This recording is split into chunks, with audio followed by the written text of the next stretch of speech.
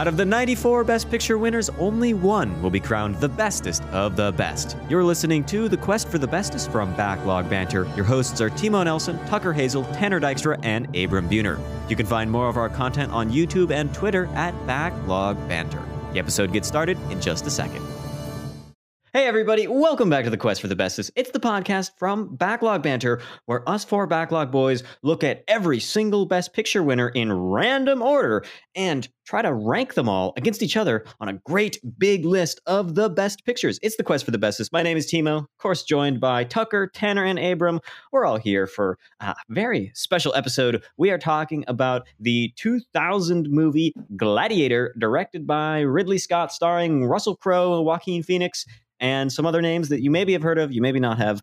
I want to talk about this film. I just watched it. I finished it a couple seconds before we started recording. And then, I've got, it's all right here. It's all stored in my brain. I think we're going to have, today we're entering the gladiatorial arena, not in blood sport, but in mind sport. We're going to compete with our ability to debate and deliberate the faults and the merits of this film, if you think there are either of those, which we shall see. But after a little bit of housekeeping. Most movies have one or the other. One or the other, yes. Most movies have both, actually. Yeah, I guess so. Okay, enough of that tomfoolery. Yeah. Last week, we talked about a film that none of us liked very much, but we had a great time discussing. It was Around the World in 80 Days from 1956. We gave it an average score of 2.3. That's pretty dang low.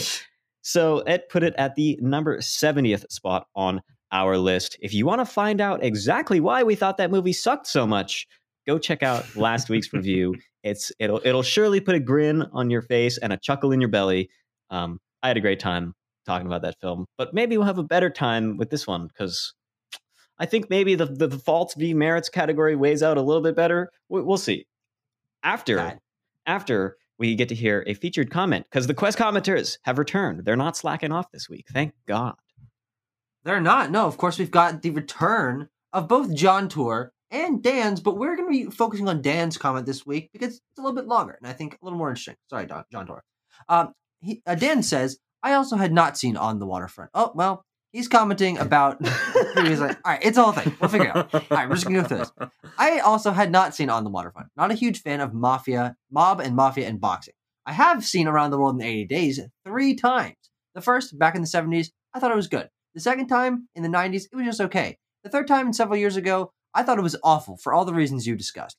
There is one issue that none of you quite brought up. In the early mid-50s, television was pulling huge amount of people from going to the movies, so Hollywood began producing super widescreen spectaculars that you just could not see on the home little screen.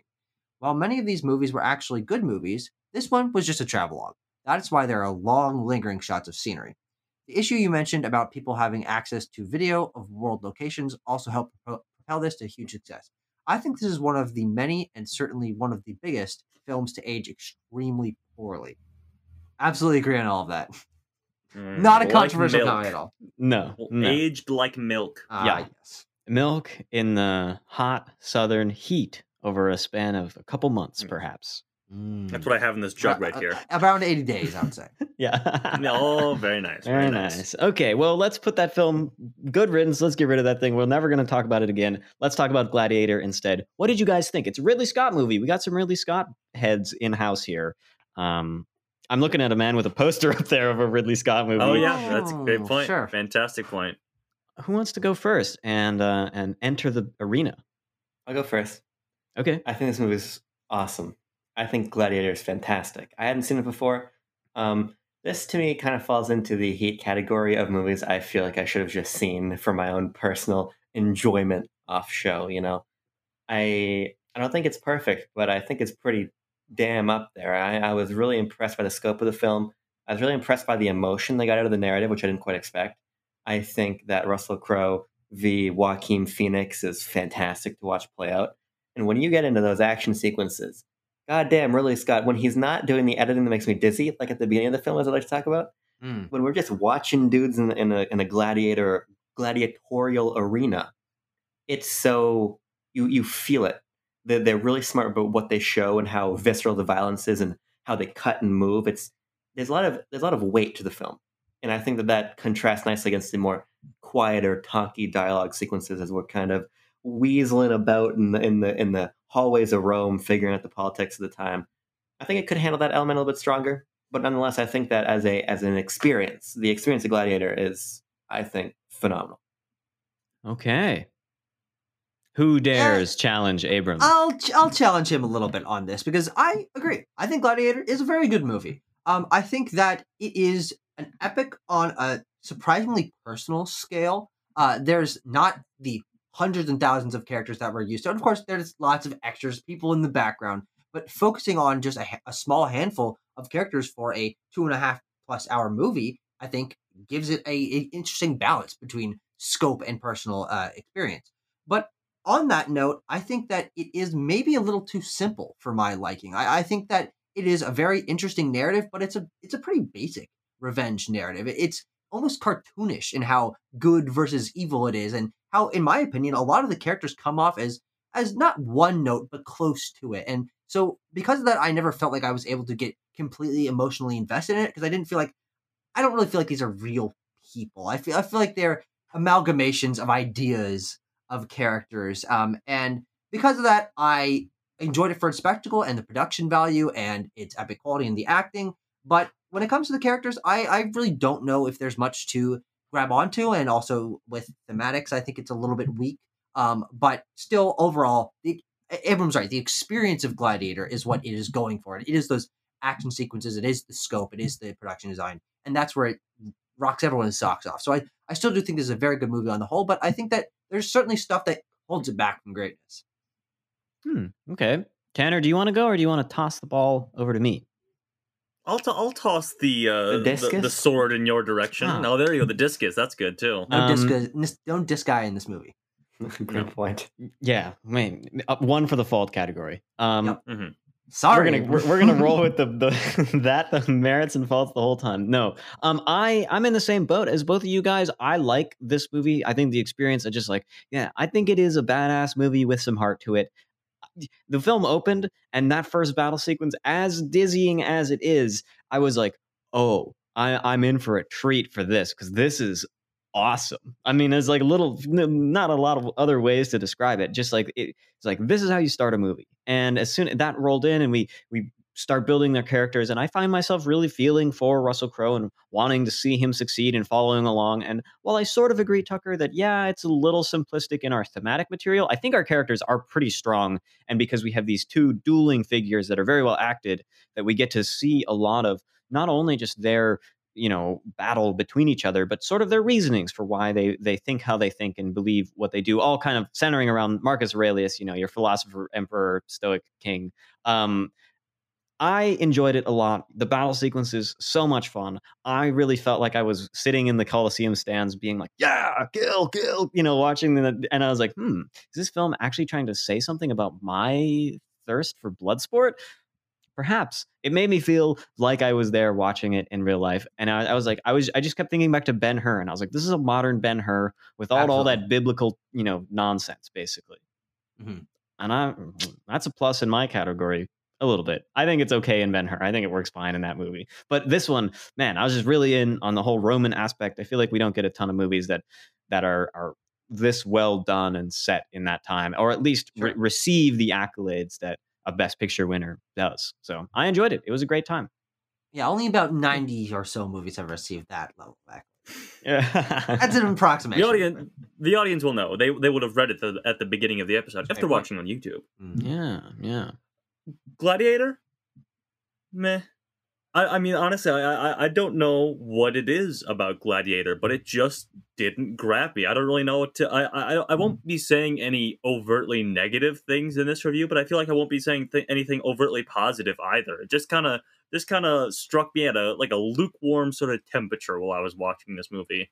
It's, I think Russell Crowe is fine. He's not outstanding or anything. I think the performance-wise, I think the standout here is Joaquin Phoenix. Yeah. But even if we're looking at things like production design and stuff like that, we're in the year 2000. We're in the 21st century, baby. And I was sitting there like, okay, yeah, I can kind of see where they're doing some things. They're pulling out some stops here, but it's nothing that like wowed me. Hmm. And in some cases, like there was a very interesting creative decision they took here with using like the establishing shots of Rome and things like that. They were very they were very like grayscale, very grayscale shots of Rome. Wasn't a lot of color there, and they weren't like realistic recreations of the city at the time. It was sort of like this like an artist rendering almost, and that just really didn't work for me either. Yeah, I don't know. I mean, even like the action sequences, I felt, Abram, you mentioned that what the scene at the beginning felt a little jarring and whip panty and what's going on. I felt that for a lot of the action sequences. I have a note in my notes on my phone that says the action sequences are pretty good when I can tell what's going on, which is not super often. So yeah, I'll be interested to talk about these things as we go through them. But as it stands right now, just very very middling on Gladiator for me. Okay. Well, should we begin with the beginning, I guess? Or where do you guys want to start on this one? Yeah, I mean, might as well. If we use that as a transition from what works about the action sequences and what doesn't, I think that what Abram, I think you might have messaged me something about slow mo last night. I'm like, I haven't seen the movie yet. I cannot comment. Mhm. But the first action sequence, I think, is pretty cool in terms of scope, in terms of establishing the tone of Maximus's abilities to be a commander. But you get the fight, and it's pretty cutty and pretty whippy, and then you get the aftermath of the fight, and it's just this slow motion for like a minute and a half, and I'm like, this is doing nothing for me. And I think it took a little bit of the power out of that sequence to start off the movie.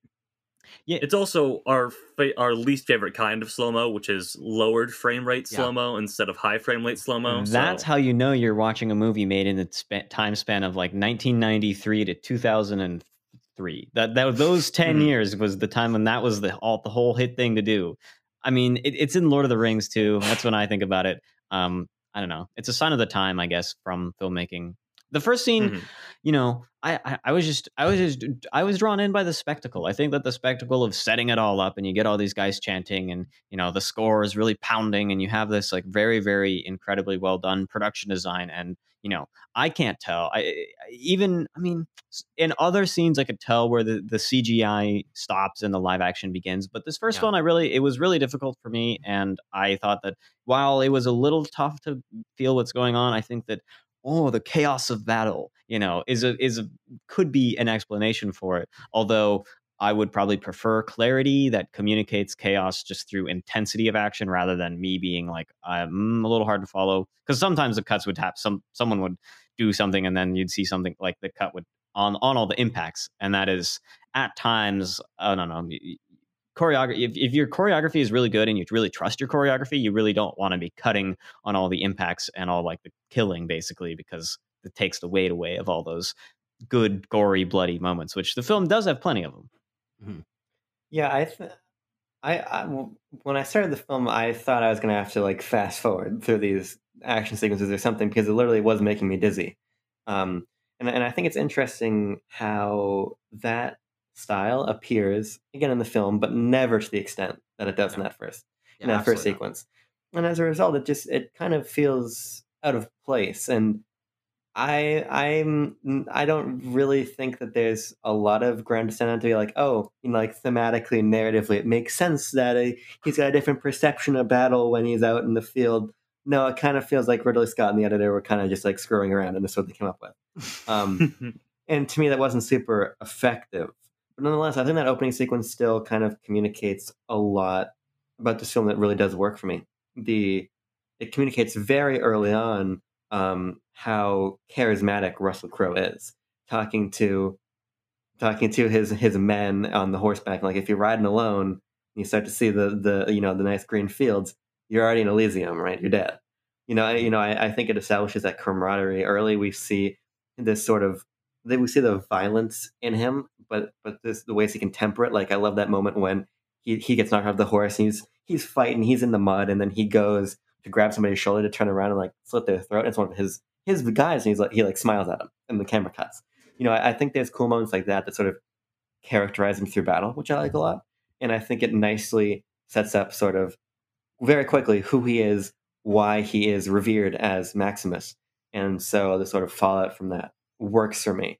It really is just a matter of what they did in that editing booth is nauseating, I think. By the way, the editor of Morbius. Oh, That's not a really? joke. I just checked his filmography. Holy, He did some other actually, movies. That's just funny. That's very funny. That's very funny. Yeah, I mean, Abram, you talked a little bit about Russell Crowe there, and I think he is our titular gladiator. He says, "My name is Gladiator" in this film, but in fact, his name is Maximus. But Russell Crowe as this character of the Roman general Maximus. I think I sort of had a revelation about my perspective on Russell Crowe as an actor while watching this film, because we also saw him in A Beautiful Mind, and while that performance is, I'll say, better than I feel his performance as Maximus is, I think that for me, I just prefer Russell Crowe when he's leaning into this. He's a big burly guy who likes palling around with dudes. Like those are my favorite parts of this movie. Like when he's hanging out with Juba and stuff like that, and he makes a little joke about like, I'm not going to tell you what I would say to my wife and stuff like that. That's none of your I business. like him like that, Mhm. and that's the reason why my favorite Russell Crowe performance is The Nice Guys. Great And, movie. yeah, exactly. But when he's going a bit more stock standard of I'm the dramatic lead here, and I've lost my wife and child, and I'm hell bent on revenge. I'm just sort of disinterested, and quite frankly, I think I'd say he's bordering on uncharismatic in this film for most of it, except in those like few key moments where that I said earlier. But yeah, I mean, like building this like friendship or father-son relationship between him and Marcus Aurelius, I'm like, yeah, this sort of the past relationship tension between him and Lucilla, I'm like, yeah, even like the antagonistic relationship between him and Commodus, I felt a little bit lacking. So, sorry, Rusty, do more comedies, I guess. Well, I think that's interesting because I agree with you, but I don't think it's because of his performance. I think he is bringing some good dramatic weight. I prefer his performance in A Beautiful Mind and also in The Nice Guys. I also Great they're both movie. better movies than this. But I think it for me it comes to the writing. When I opened my thing by saying, hey, these characters feel a little bit simplistic and the narrative feels lacking in nuance. That's why I don't think I get a lot of weight out of these relationships. His past with Lucilla is there, and they kiss, and I'm like, yeah, I saw that coming. His antagonistic relationship with Commodus is there because they're the ultimate good and ultimate evil, and there's no nuance really in between them. So for me, it comes down to the writing of the plot and the characters that ends up with the characters not feeling like they're emotionally resonant for me. I mean, not because of the performances, because I think everyone's doing the best with what they're given, frankly. Yeah, I mean, the way I think about it is that like I think Russell Crowe is very good in the action sequences. I mean, he is really convincing to me that he is swinging the sword around and an expert sword fighter and really able to just kill anyone he wants to. Yeah. And He's so good at fighting; it's insane. Well, that's the Australian. No, sorry, he's not Australian. He's from New Zealand, but that's that New Zealand Aussie blood in him. They're all gladiators. Well, they're They're killing scrappy, crocodiles and things like They're that. All killing right, let's not they're scrappy stereotype. folk. No, they all kill crocodiles. All of all of them. them do that. Yeah. But I think Sorry that to interrupt you. when we get into the talky moments, I mean, I don't know. I think about like Les Mis I think about Russell Crowe in Les Mis. I mean, Oh yeah. Russell Crowe's strong suit, I don't think, is being that, very heady and super emotionally resonant character. But in the couple of moments where it matters, like when his family dies and we get to see him, having all the spittle and snot, and as he like kisses the wife's charred feet. It's a good moment. Yeah, maybe the most powerful emotional moment in the film, I would say. And then I think that he embodies this character archetype of just like the really like kind of closed off and very just like very, very driven warrior type that is, I feel like you see show up in these antiquity stories. And so for me, it's like Russell Crowe is striking at the hardest when he's doing battle, and like when he has those couple comedic moments when he's chumming around with the other gladiators. But like those he doesn't really have a ton of confrontations with Joaquin Phoenix. He only has a couple. And Mhm. I think that when they're at a But distance, they're always talking about each other. yeah, they are. They are always they're living in each other's heads rent free. Yes, even though the emperor does not have to pay rent. Truly. Yeah, I think when there's those distance scenes in the Gladiator arena where their actions are really speaking a lot louder than the words do, and I really like those moments as to just feel what is happening and to be like, oh, he's turned my back on me, and those elements are kind of where Russell Crowe's performance stands out the most to me. I think it's good. It works for his character in my mind. Yeah, I mean, yeah, I'm sure he probably delivered dialogue in that 2.5 hours, right? Maybe, but I don't care. I don't remember. The way I think about it is like this is a physical performance. That's really what matters, and to me, he sells it, right? Timo, I totally agree with you. Unless it was Tanner or Tucker who said it, then I agree with them instead. When he's in the arena and he's fighting, you believe it, right? And that's what is important to the character of Maximus. I mean, he is not involved in the politics. He doesn't care. Really, at best, he's like a pawn for other people's interests, whether it's like the ringleader who wants to get back into Rome. And he's like, this guy can kill a lot of dudes. He's going to get me back in the Colosseum. Or it's is his name Gracchus, who wants to like, yeah. It's he's like an object to the people around him, and so I don't really care because he works. He fits the little Maximus shaped puzzle piece hole in the larger puzzle of Gladiator. He slots in perfectly because I do think he hits those shaped. He fits those few emotional beats quite well. I like the foot sequence. I think is quite effective. But I think That's what everyone's calling it. what I needed Maximus to do in this movie was to look big and for you to feel his presence on screen. And I think you always feel his presence on screen. Yeah, whether absolutely. he's dressed up in the big animal furs and he's marching around as a general, or he's just this like in shape but sullen and disinterested slave, right? I think he plays these different archetypes very nicely. And then when he's yelling, "Oh, you're not entertained," and he's cutting dudes' heads off, like he's yelling orders as they're making like the phalanx of shields there, and it works for me. That's what he needs to do. Who cares? Yeah. This is a movie that understands that it's not here to be a deep political discussion of the tensions in Rome, or even really the personal struggle of Maximus, as much as it's about telling this narrative about this one moment in Roman history when this guy had a goddamn mission, right? And I think that every piece of the puzzle in this film is slotted into that goal. It's about the spectacle, and I think he serves his facet of the spectacle very nicely. Sure. I agree. I think that is obviously his intention and the role of that character in terms of where his personality, the energy is going towards mostly. But I would have to push back a little bit because I think this movie is way more talky and about those political and personal relationships than frankly I expected. And I thought there would be more fighting and more gladiatorial sequences, which of course there are a number. I think there are plenty. There's enough. I'm not saying I needed too much more.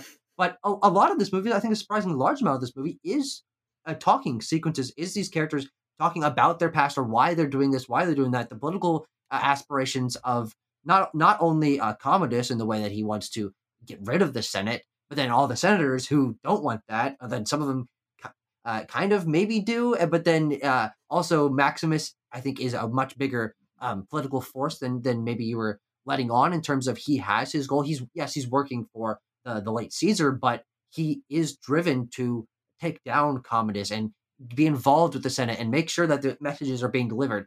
He's much more of a focused force than just a burly force. And I think that in those moments of him trying to deliver lines about political insurrection and stuff like that, his character doesn't feel particularly nuanced. I'm like, he's the guy out for revenge.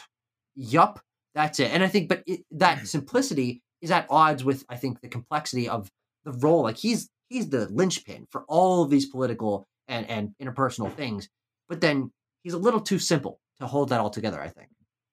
I have well, two bits of trivia about that pertain to things we were talking about, and I'll start with the one that pertains a bit more to this conversation around Russell Crowe's performance versus the writing. And this is pretty interesting, and sort of leans into a thing that was known about Russell Crowe in this era of Hollywood, and I don't think isn't much of an issue anymore. But Russell Crowe, we talk about this, and we talk about A Beautiful Mind. He was an it guy in Hollywood for a while. And he certainly let it go to his head, because apparently Russell Crowe was continually unhappy with the screenplay, and he rewrote much of it to suit his own ends. He would frequently walk off set if he didn't get his way. The famous line, "And I will have my vengeance in this life or the next," he initially refused to say, telling screenwriter William Nicholson, "Your lines are garbage, but I'm the greatest actor in the world, and I can make even garbage sound good." He said the speech anyway because he was unable to ad-lib anything better. And Nicholson said, in his defense, my lines probably were garbage. Interesting. So, yeah, just a writer who has very little confidence in his script, apparently. And Abram, to your point about Russell Crowe just being, having the physicality, he dropped 40 pounds after shooting the film The Insider, just months before starting filming this. And apparently he lost it all, according to him, just by doing normal work on his Australian farm. So what a guy! Yeah, Fighting those crocodiles. Yeah, fighting wrangling the them. crocodiles. No, that's But New yeah, Zealand. the whole line about the whole line about him being unhappy with the script and being like, "I'm the greatest actor in the world. I can make these trash lines sound amazing," is quite telling, I feel. I mean, I think he sells it. I think it's like he sells it to me when I'm watching the film. I believe what he's saying. Like, not most of the time, all the time. So, I mean, I kind of agree with Abram. The film is about him being the gladiator, and the political stuff is our B plot that converges to create the climax. But ultimately, I am invested in him fighting dudes in the arena or on the battlefield. That's what I really care about. Yeah, where I come down on it is like, this to me is just like is like as big of a scale of a revenge movie as you could possibly make, right? And where I think the politics end up feeling wibbly wobbly, pardon my language, is when they don't like immediately and directly feed back into the interpersonal conflict, which I think is at the heart of the movie, and when the political stuff ends up feeling the best. Like, I love the scene of I keep wanting to say Javier Bardem, but it's not who's in the fucking movie. Joaquin Phoenix. Joaquin Phoenix has Lucius, and he's like, and this is what happened. Next time we sit down, my good nephew, I'm going to tell you the story about how the closest people to this emperor betrayed him, right?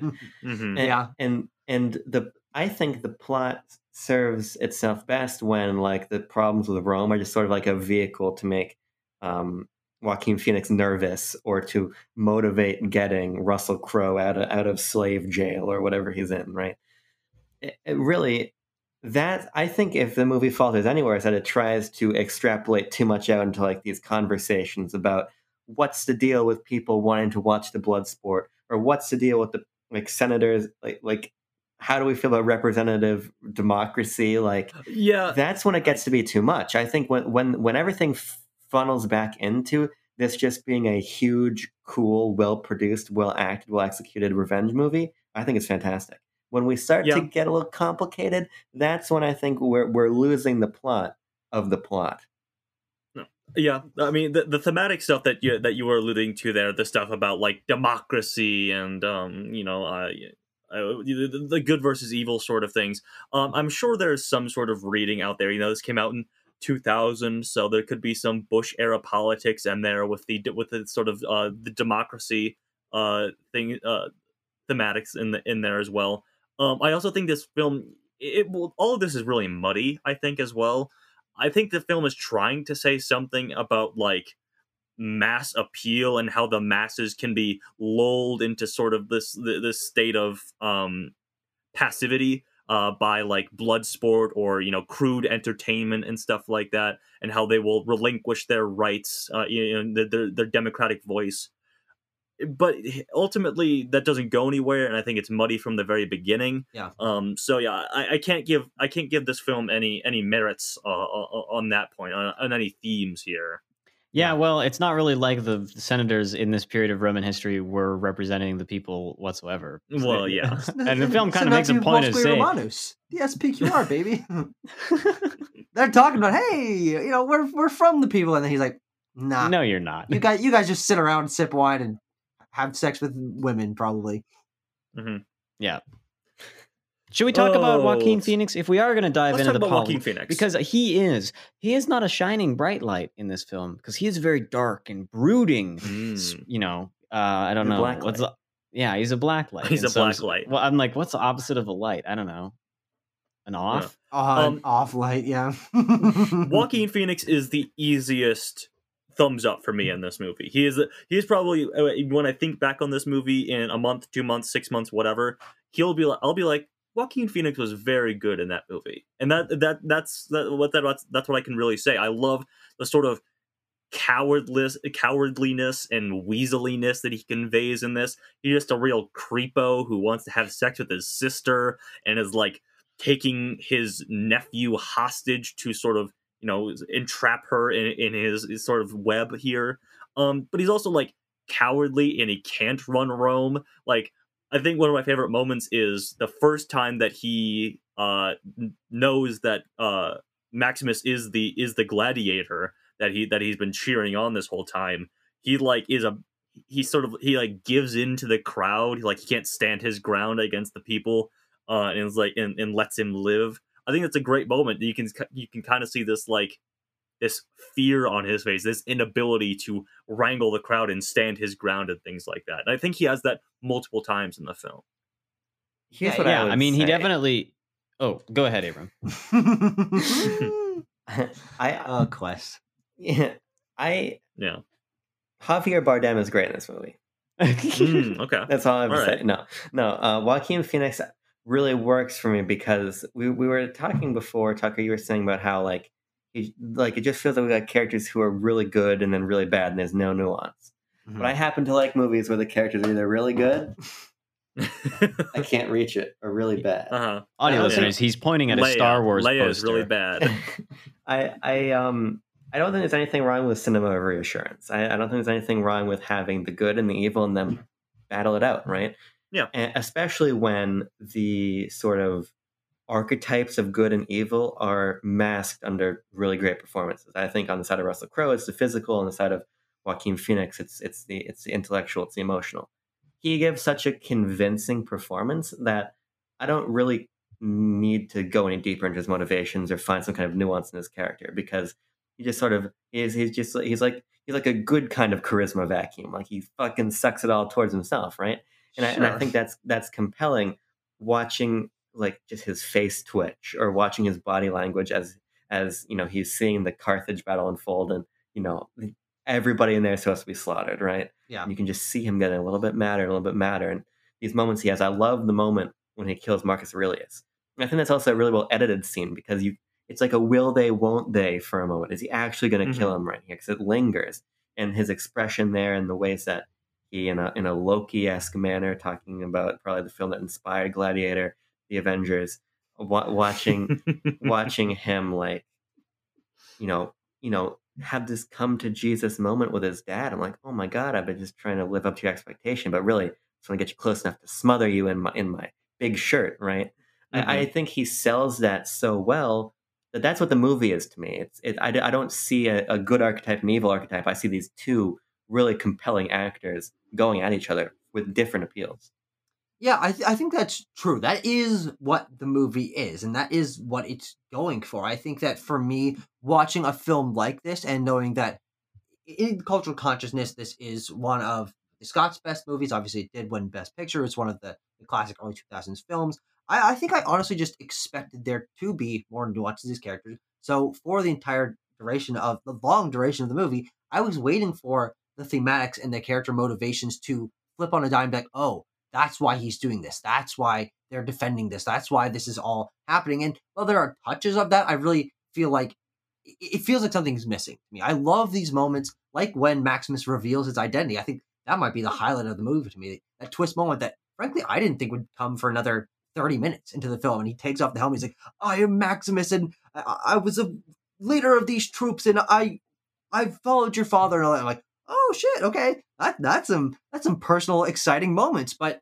his performance makes I think you're right, holds up the otherwise pretty simplistic material that he has to work with. But I also do think that he's such a compelling actor, and the performance is so compelling that I wish there was more thematics and character nuance underneath that, so that I could feel a little bit weird about their, in a good way, about their conflict, about the way why he's doing this, other than my daddy didn't love me. Like, there's a lot that falls into this movie of revenge, like jealousy, and those are the driving factors in otherwise a very well made and well acted film. I think that a stronger script and stronger thematics, it really would have allowed it to be more emotional for me. I wish that I was super emotionally invested in the politics of Rome and the success of this guy and the downfall of Commodus. But unfortunately, because I felt like, yeah, I can see exactly where this is going. He's gonna die. There's gonna be the uprising. Yada yada yada. It kind of felt like I had no real reason to be invested in the moment because I could see where it was going from a mile away. I think that just because the characters like tell you why they are doing what they're doing doesn't like invalidate those reasonings. Just because Of course. Commodus is like he says it like you didn't love me enough, and that's why I'm gonna be evil now. And then that that's why Maximus he's like, well, you killed my family and you exiled me. I think those even though they can be simplistic, they drive the narrative in a way they push it forward nonetheless, even if they are just like kind of their little blocks of why they are like they are. If you were to, I don't know, fill out a questionnaire, I think everyone at the end of the movie could be like, could do the character motivations. And sometimes we get movies where that shit is not clear at all, and that is it is it is maybe nuanced, but it is also maybe convoluted and difficult to really decipher unless you're really gonna sit there and like think about it.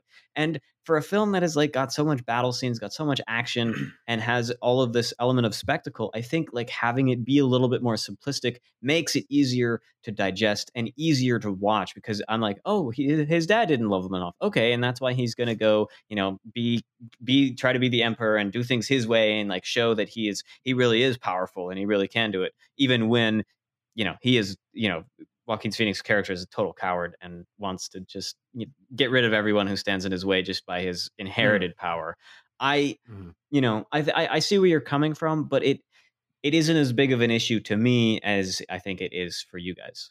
Sure, yeah. And I think that's definitely fair. I think the reason why it weighs so heavily on me, and why something that Abram was mentioning earlier, the fact that the movie does try to branch into these thematics, but absolutely does not go all the way with any of them. Like, there are scenes of senators talking, every 20 minutes or so, and I'm like, oh, where's this leading?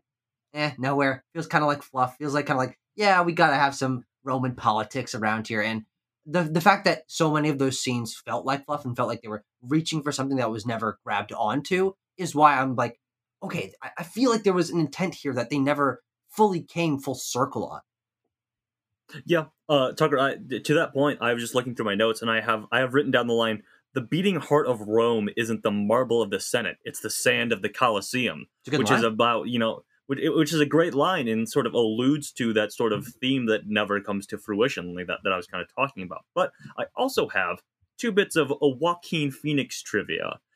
Some more interesting on-set stories. I know we always like those around here. So yeah. Well, actually, I'll do the short one bit first. Do you guys remember the bit where he's towards the end? Things are falling out of sorts with Commodus's whole plan, and Joaquin Phoenix apparently ad-libbed the scream of the line, "Am I not merciful?" Connie Nielsen's wasn't expecting it, and her frightened reaction is genuine in that scene. Okay. Yeah. But the on-set story is quite interesting because Joaquin Phoenix has been quite open and honest in recent years. I don't know about around this time, but in recent years about his anxiety and how that impacts his acting and also his appearances in public and stuff like that. But apparently, going into this film, Joaquin Phoenix was incredibly nervous on set. So much so that he asked Russell Crowe to rough him up before their big scene together to psych him up a little bit, get him in the moment. Russell Crowe was apparently at a loss with this. He went to Richard Harris, and apparently Russell Crowe and Richard Harris became very good friends over the course of the filming of this film. So Crow goes to Harris, and should I try to do a New Zealand or Australian accent here? Yes, No, probably not. of course. Oi, Always. mate, what are we gonna do here, Skid? He's been asking me to abuse him before takes. And Harris replied, let's get him pissed. Over the course of the next several hours and several pints of Guinness, Crow and Harris relaxed their co-star. So that's a little bit of fun. Well, they just going out to a bar with Russell Crowe, Richard Harris, and Joaquin Phoenix. Yeah, Sounds like a setup for a joke of sorts. Yeah, it does. you imagine just walking into your local haunt and you see those fellas sitting at the bar and you're like, duh. Yeah. Speaking of Richard Harris, though, this film has quite the stacked supporting cast. I mean, you have some of the most famous, of this era British actors of stage and screen: Oliver Reed, Richard Harris, Derek Jacobi, and I'll say it, all pretty underutilized. All of them not really living up to the potential that they have in their previous acting careers. Yeah, I don't know. It seems strange to me to get these the creme de la creme of British actors and then not give them a whole lot to do. Richard Harris is good as Marcus Aurelius, but he's not oh my god, this is Richard Harris. He's one of the greatest British actors of all time. Yeah, that's just another thing I had, is that we have these fantastic actors, but we don't really do a lot with them. To me, they just kind of fit into their characters. Everyone just embodies who they are playing very well. And I never, even though I am looking and I'm like, yeah, it's Russell Crowe and yeah, it's Joaquin Phoenix. While I'm watching the film, that I'm like, it's Maximus and it's whatever the other guy's name is. I'm not as good with Latin names as old Tucker is over here. But that's my 7 years of taking Latin. Yeah. Which, by the way, I've forgotten basically all of it, so don't fucking ask me anything about it. They are just, it's immersive. They are the characters. I am like, it is Marcus Aurelius. Yes, that's right. And you do have, what's Russell Crowe's friends, who's also the slave, his name? Juba. Proximo. Jubo. Oh, Juba, sorry. Yeah, Jubo and Proximo. Both of those. I think that it just, to me, I just buy into that they are who the film says they are, and I think that their acting supports that. And it ultimately is about, Russell Crowe v. Joaquin Phoenix, and that the supporting cast is there to support that dynamic. Speaking of Proximo, there was a scene in the original script where Commodus forced Maximus to kill Proximo. This gladiator trainer / slave driver that he grew to be friends with. But they had to do a rewrite because Oliver Reed died a month into filming. So interesting. They had to heavily rewrite the whole Proximo character and Proximo role in this film.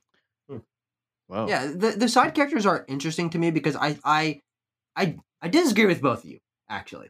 I disagree with Tanner because I do think that their performances are what are good about these characters. Watching Djimon Hounsou and Oliver Reed and Richard Harris play these roles, I think, shows their skill quite fantastically. But I think, bringing it back to what I said at the beginning, I think that it's the simplicity of these characters that really leaves me wanting more. I'm seeing Djimon Hounsou and Russell Crowe be buddies for a handful of scenes, and that's about it. I wanted more moments of their friendship, of their bond, but it feels like we're always skipping over these bonds happening. I really wish that we'd gotten to see them, as I said, not only have these bonding moments, which they have a handful of, and I think are absolutely the best moments of them. I like that scene when they're on the roof and they talk about the family that they've lost, or Jobu will probably never see his family again, so that's a form of loss. But I like that scene.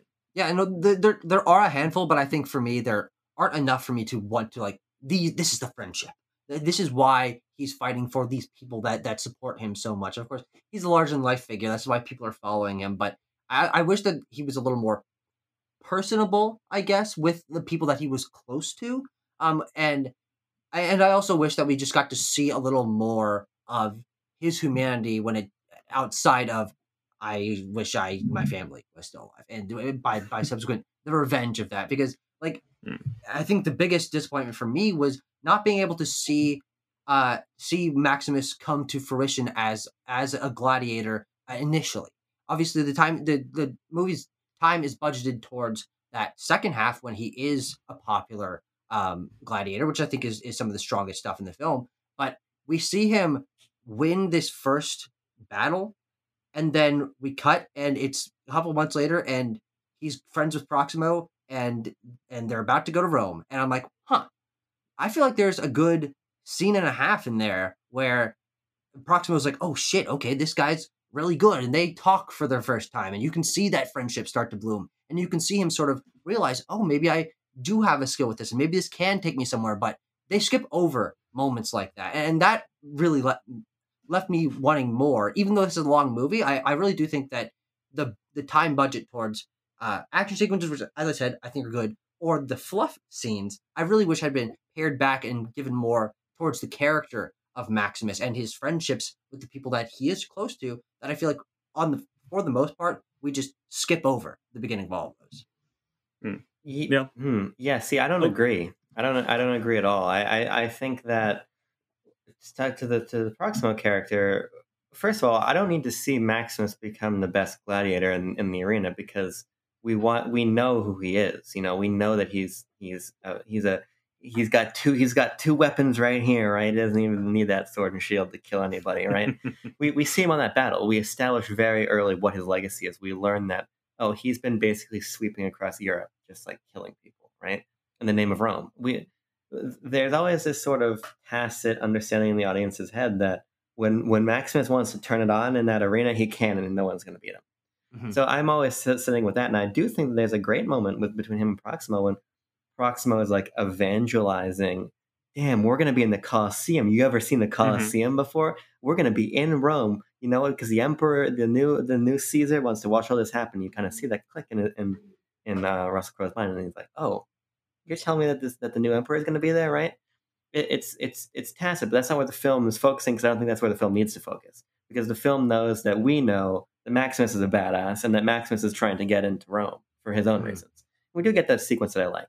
But to the side characters, I agree with Timo that first off, they serve to be that side characters. They serve to be supporting roles that boost up Maximus, and we do get compelling moments out of them. I love when Maximus has revealed himself and he's getting his food, and he thinks that it's poisoned, and his friend goes to eat it, and he goes and pretends to be choking, like he's being poisoned instead. But they're just poking fun with him, right? And I like hearing them call him, what do they call him? Commander, whatever they call him. General.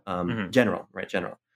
We get these moments out of these guys, and it's a simple arc, but seeing Jubo and the other friend go from just these random people that he's... Juba. I'm Juba.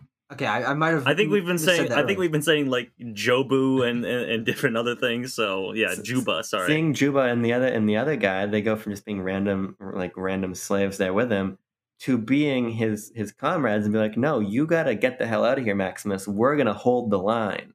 And we see them fighting, and we see that the tall burly guy gets sacked. He basically becomes sacrificed to let Maximus escape, which ends up not working out. It all services the plot. It services kind of the thrust of the movie, which I think speaks to the fact that the plot is really what's driving all of this, right?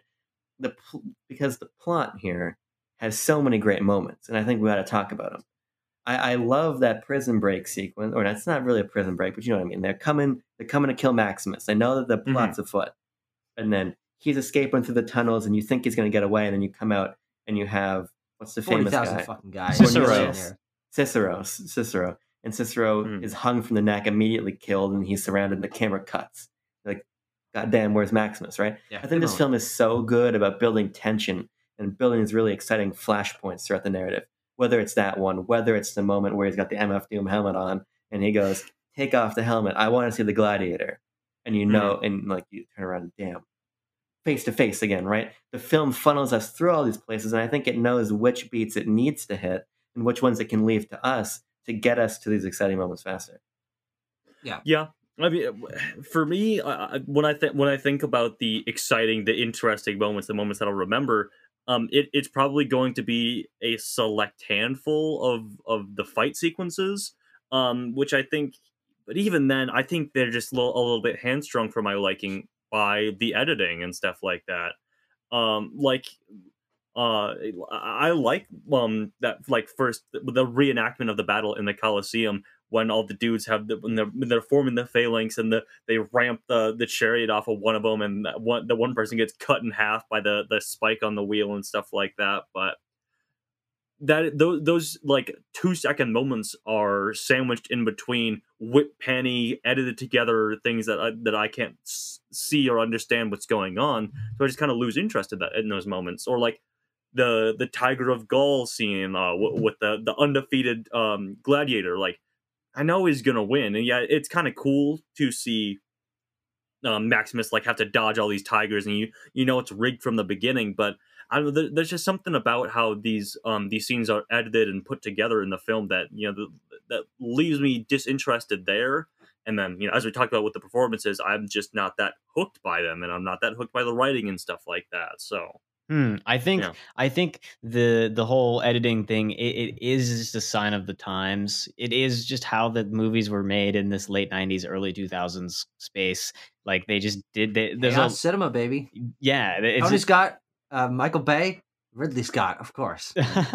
and so well, I think that it's a fair criticism to say, but that if they were to make this movie again, I'm sure they wouldn't shoot it like that, and they wouldn't edit Yeah. it like that. Mhm. And so it's Absolutely. just kind of like, how the film is a product of its time, and it shows that through the filmmaking methods.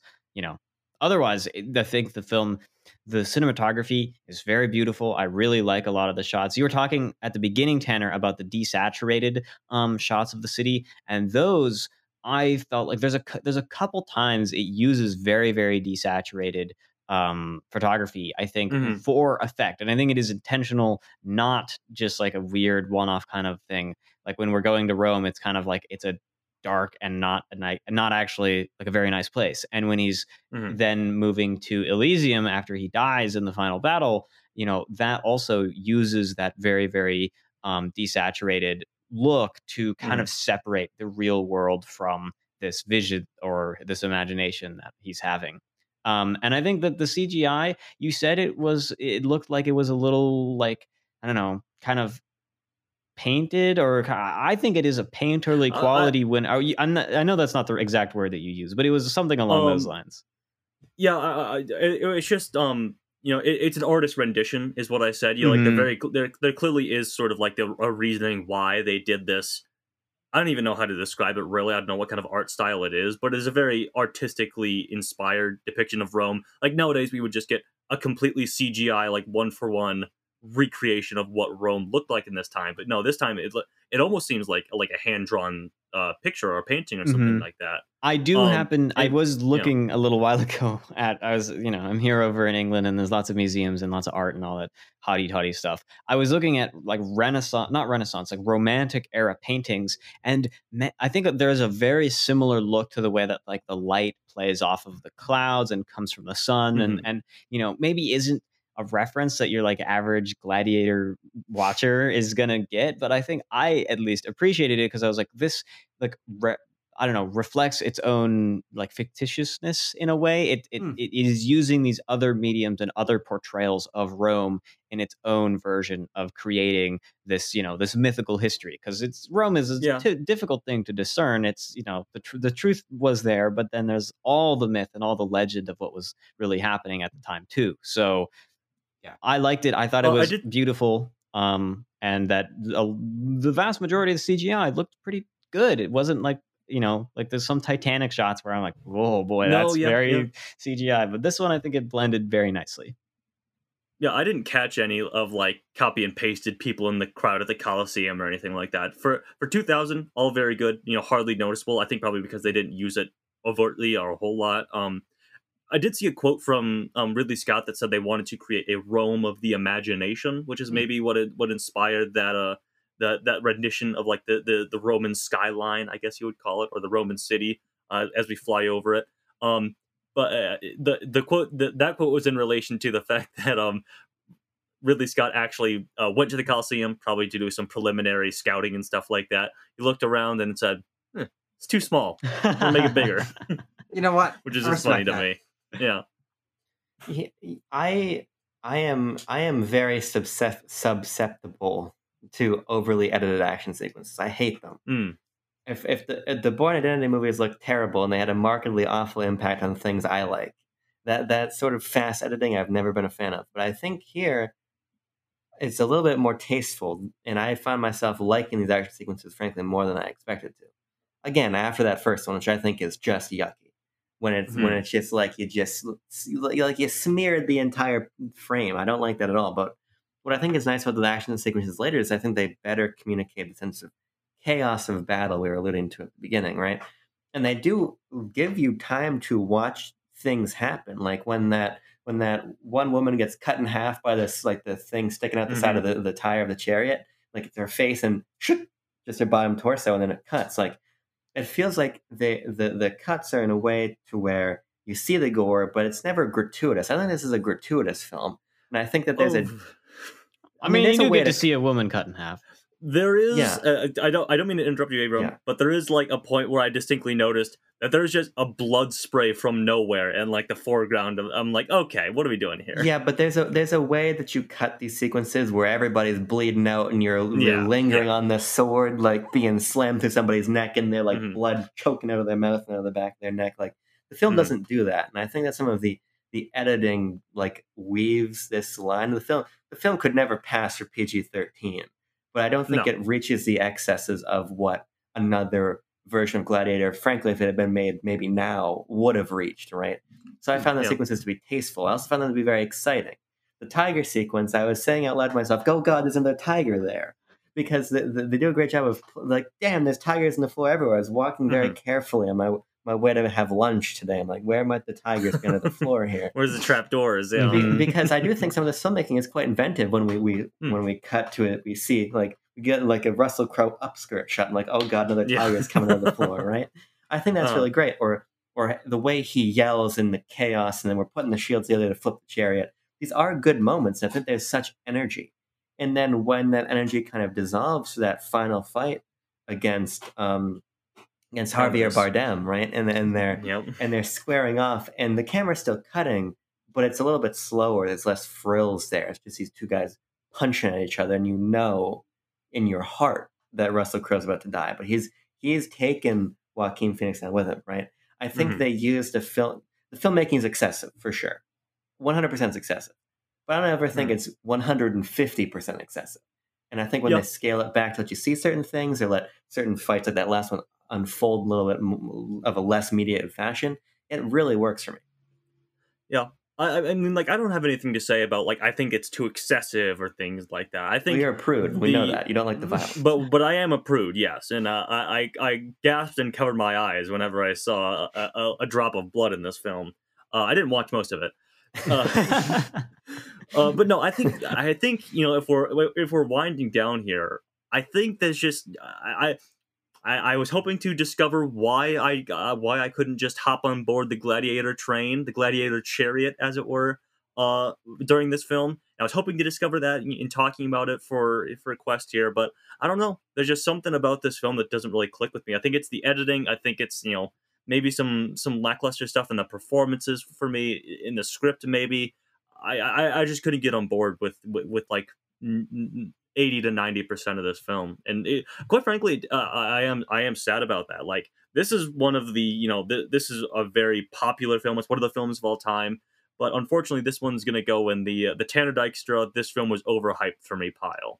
Sure. Yeah. Well, I know. Did the Pirates of the Caribbean theme song work for you in this film? It really surprised me. I'll tell you that much. That is the first note I have, because it's the battle theme for this movie, and it's just the da da da da da da da. No, it's not that. It's not. It's another part of the theme song. Oh, is it the part that goes da da da da da? Yeah, da da da da. Yeah, that's what it is. Sorry. Yeah, it's the same thing.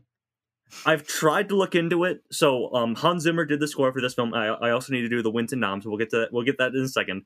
Hans Zimmer did the score for this film. Apparently one of the best-selling film scores of all time for Gladiator. Interesting. It's good. And Hans Zimmer was a producer on 2003 Pirates of the Caribbean, but hired Klaus Bendelt, I think is how you, maybe, if I'm remembering the name correctly.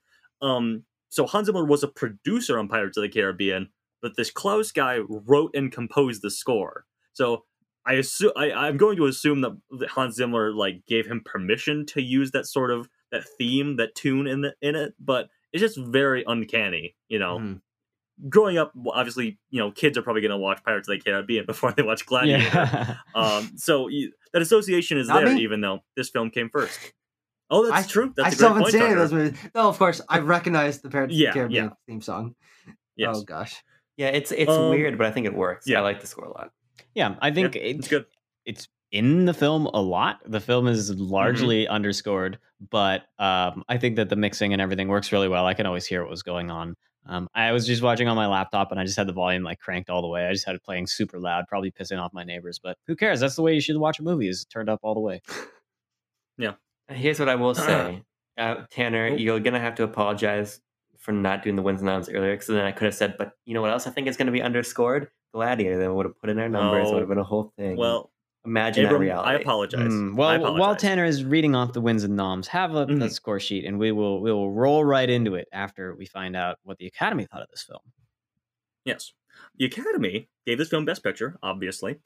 They also gave Russell Crowe the Best Leading Actor award, Old Rusty. This film won Best Costume Design, Best Sound, Best Visual Effects, and it was nominated for, Joaquin was nominated for Best Supporting Actor. Ridley Scott was nominated for Best Director. It was also nominated in Best Original Screenplay, Best Cinematography, Best Editing, and Best Score. And speaking of the Best Score, let's see who has it. Oh, that was a good transition. Yeah, that was good.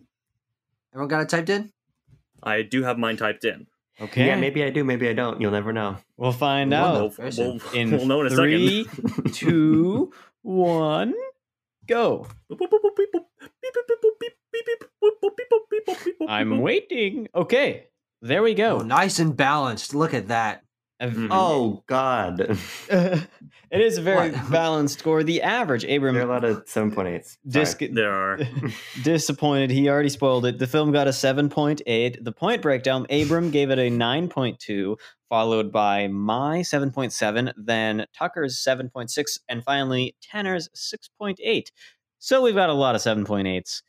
Yeah, we do. Okay, running through the 3 of them that there are. It's The Artist, Grand Hotel, and Rebecca. Very different movies. Boy. Um, Here's what I think we should do. We're going to start the bidding? We should let me speak first before we start the bidding. Oh, because there's something I want alright. to say. And I was gonna say this as a final thought, but now I gotta fight for the life of Gladiator. I have to be I have to be Gladiator's Gladiator here for a moment. Mhm. This movie reminds me a lot of Titanic. And something that our commenters, I think particularly it was John Tor 11, said in his comment about Titanic, is he's like, you guys, like the villain sucks. The characters here are not very good. But I think we were so captured in Titanic with everything other than that, right?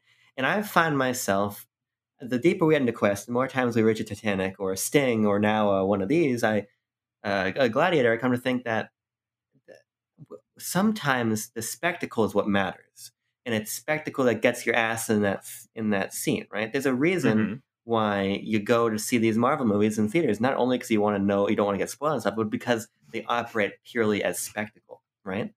And there's a real deep, genuine merit to spectacle, and there has been since Jaws. There especially has been since Jurassic Park. And to me, Gladiator is just really high fidelity, really well executed, and interesting spectacle. And to me, that counts for a whole hell of a lot. And that's why I think this film is an excellent movie.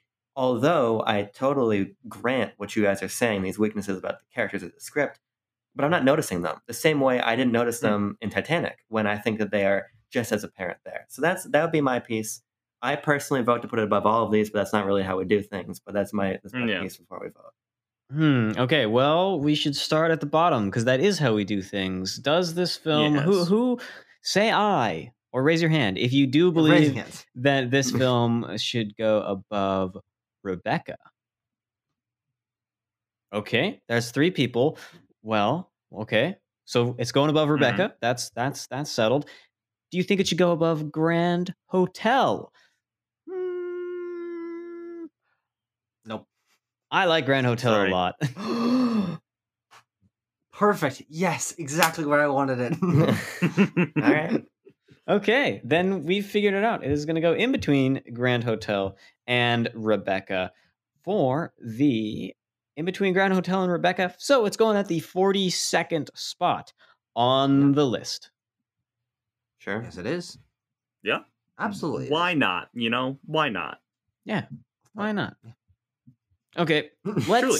let's put on Not a lot to say. the chariot of spin and get those wheels turning. How about? Oh, I see. Put those two spin wheels together, then you got yourself a chariot. Put some spikes on there. You can slice somebody in half. Yeah, Set we the shit on were. fire. Called Chariot of Fire. All right. You guys remember that movie? I remember the No. score and nothing else. Yeah, like though. Evangelist score. Yeah. Wheel, what's your deal? Give us a movie that makes us squeal. Is it on digital? Is it on real? Wheel, what's your deal? Wheels deal. Where's my baby back ring song? Yeah, you No. were gonna do that. Whatever. It's already a dated reference. That song is from like the 90s, and it's a flash in the pan thing that people on Twitter will forget about tomorrow. The number, which we Okay, won't boys. forget, is number 6. Tucker, what Mhm. movie is that? Gosh, we're going to be watching the 1989 Best Picture winner, directed Oh, by Bruce Beresford, starring Dan Aykroyd, Jessica Chandy, and Morgan Freeman. We'll be watching Driving Miss Daisy.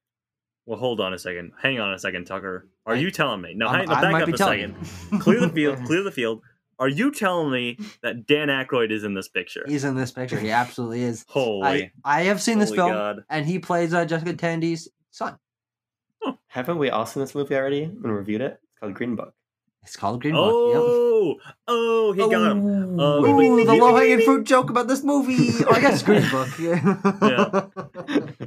But speaking of, Oh, Jesus. great scores, Yes, I love the score for Driving Miss Daisy. The Me too, score it's one is of my like favorites. the only real thing I know about this movie. Like I know about the basic premise of like Morgan Freeman has to drive around. It's a Miss Hans Daisy. Zimmer score, boys. Oh, it is. Really? It is. That man How is. long has Hans been in the game? Dude, this guy baby? is too prolific, man. He just makes. He He's is- too prolific. I was looking at his filmography. It's kind of insane. His But also, this was scoreography. one of his Early ones? film songography. He started in 1984, so this is pretty early on in his Oh, career, okay. all things considered. But he also did the score for Rain Man, and I'm sure maybe at least another Best Picture, Gladiator. We just talking about Yep. Dune.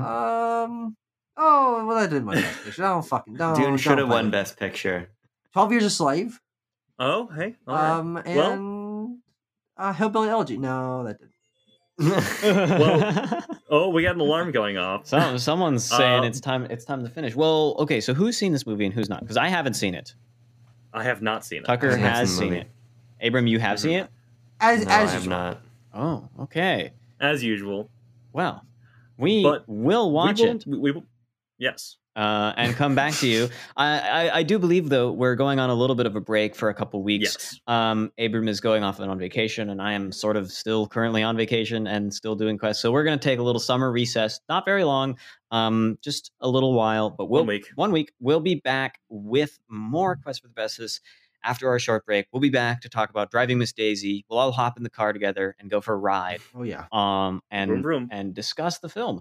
So thanks for talking about Gladiator. We did actually have to duke it out in the. I prophesized correctly. I didn't know that was going to happen at the beginning of the episode, that we were going to have to engage in mental combat, but we did, and we've all lived to tell the tale. So I thank God about that. Until next time, this has been fun. We'll see you then. Peace.